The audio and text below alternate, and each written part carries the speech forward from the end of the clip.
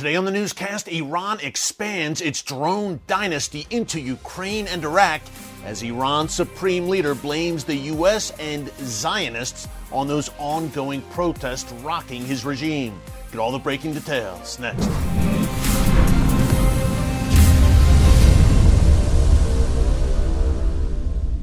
Hey folks, Eric Stakelbeck here. Welcome to the Watchman Newscast. We've been telling you here over the past few months that Iran is becoming a drone superpower. The Iranian regime is very proud of its domestically produced drone arsenal, which is growing by leaps and bounds. Not only that, Iran is sharing that drone technology and the actual drones themselves with their proxies throughout the region. Of course, we've got Hezbollah in southern Lebanon, the main beneficiary of this drone know-how. Also, Hamas and Islamic Jihad in Gaza. The Houthis in Yemen have used these Iranian-made drones to great effect.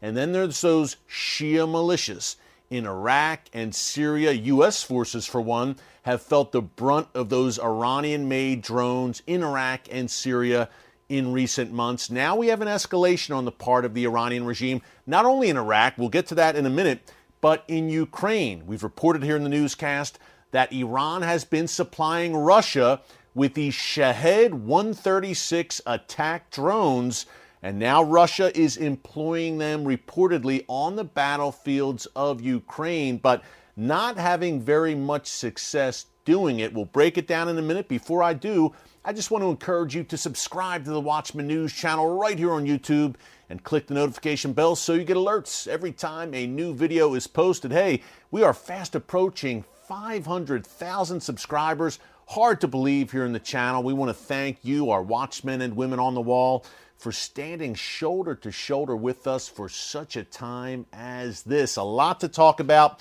Iran has been training Russian soldiers in how to operate these Iranian-made drones. They've actually brought them to Iran, trained them there, and again, the drones are now being used. A few things to keep in mind here. Number one, it's not going very well. Reportedly, the Russians are not happy with the product that they've been given by the Iranians and the battlefield performance of these drones.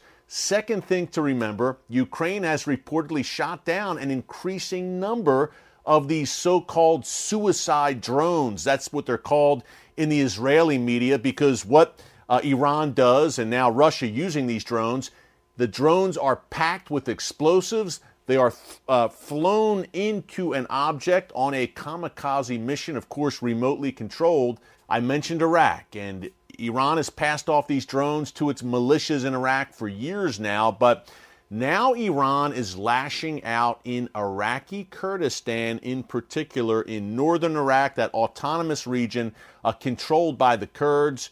Some 73 ballistic missiles fired by Iran's Islamic Revolutionary Guards Corps in recent days into Iraqi Kurdistan, targeting sites there. Also artillery shelling, and yes, those notorious Iranian drones targeting sites in Iraqi Kurdistan. Now, the main reason for this is simple.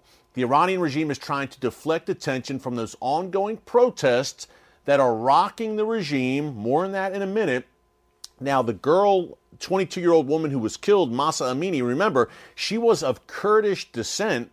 So now Iran seems to be blaming Iraqi Kurdistan, I guess, for these protests that are, again, rocking the regime and have spread nationwide. So they're lashing out at the Kurds here, and drones, again, is one way they're doing it. Folks, Iran has shown off this drone hardware many times over the past year and a half, holding major drone drills and showcasing drones of all shapes and sizes and capabilities for the world. Again, they see themselves as a drone superpower.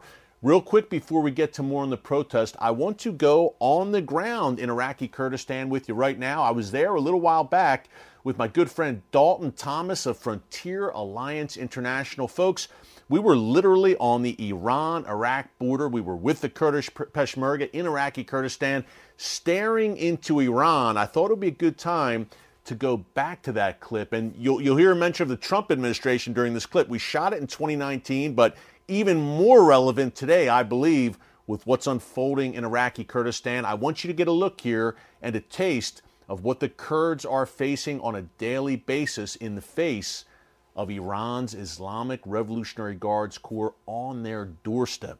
Take a look.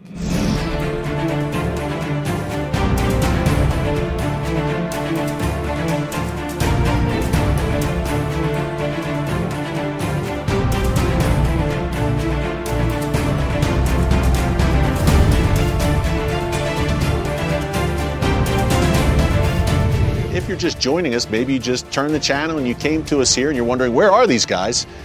We are on the Iraq-Iran border. This is Iraqi Kurdistan. That is Iran. You're looking into Iran right now. You have a view right now that few Americans have ever had, quite frankly, at least in the past 40 years. We're ringed, I guess you could say, and surrounded by Iranian Revolutionary Guards positions. I can see them. They're right here. They're white structures here, and they're all around us, and they're watching right now.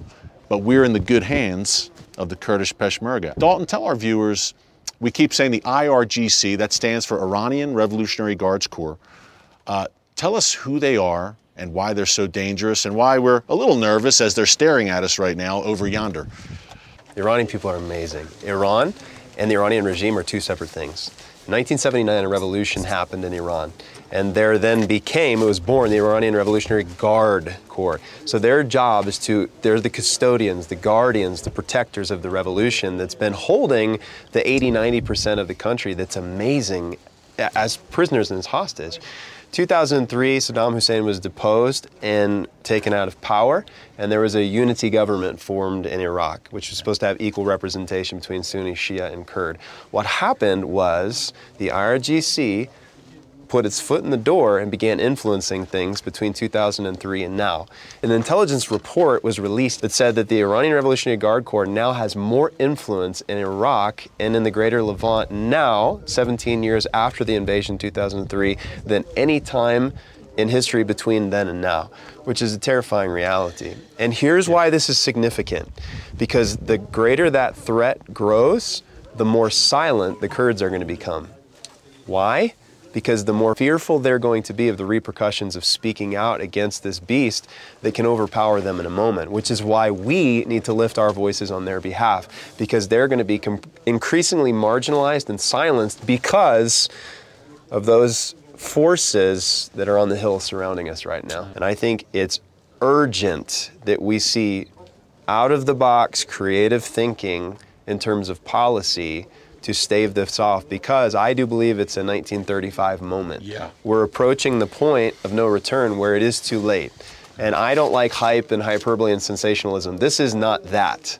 This is something, a very clear and present danger, and I don't think the Western world's prepared for what's around the corner. Now, Europe is looking to appease the Iranian regime, quite frankly, which is sad to say. We could use a man like Winston Churchill today in Europe.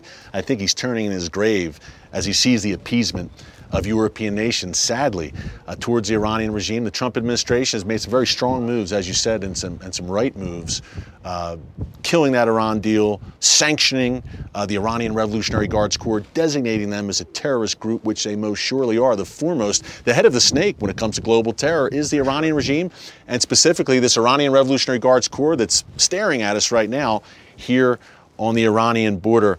I compare them, Dalton, to just so people at home have kind of an image of who the IRGC, the Iranian Revolutionary Guards Corps, are. Think, and you mentioned 1935, rightly, when Hitler and the Nazi regime were rising in Germany. Iran is having a similar rise right now. Think of the SS, which surrounded Hitler, his elite vanguard, the SS. That's the IRGC. They answered directly to the supreme leader of Iran, Ayatollah Khamenei. Folks, that was a production that I will never forget for the Watchman TV show. Hey, if you love the newscast, you will love our weekly Watchman TV show on TBN every Thursday night at 10 p.m. Eastern Time and Fridays at 6:30 p.m. Eastern Time. Before we go, I mentioned those Iran protests. Yes, they continue. They have reached every major city in Iran, including the capital, Tehran. This has been going on now, folks, since roughly September 16th. That's when Mahsa Amini, that 22-year-old Iranian Kurdish woman who I mentioned, was killed while in custody in the custody of Iran's so-called morality police, what a name for them, because she allegedly was not wearing her hijab or Islamic head covering in a proper fashion. Now, the regime says she died of a heart attack. In custody, her family and the protesters say no, she was murdered by the morality police.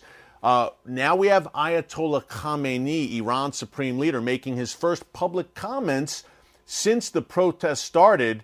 And what do you know? He's blaming, quote, the United States and the Zionists, meaning Israel. The U.S. and Israel, in his words, are behind the protest. And Khamenei said he was heartbroken by the death of Mahsa Amini. I'm sure he was.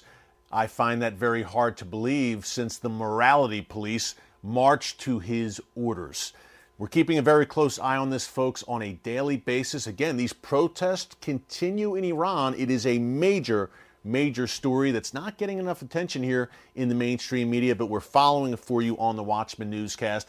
Hey, thanks so much for joining us today. Pray for the people of Iran and Iraqi Kurdistan, Ukraine, all these nations and people who are being affected by the scourge of the Iranian regime right now when it comes to global terror, and especially the chaos unfolding in the Middle East. The Iranian regime is the head of the snake, not the Iranian people, who are the main victims of this regime. The Iranian regime, that is the head of the snake and the ultimate source of the problem. Keep it all in prayer, folks. Thanks for joining us today. Until tomorrow, God bless you. And remember, never hold your peace.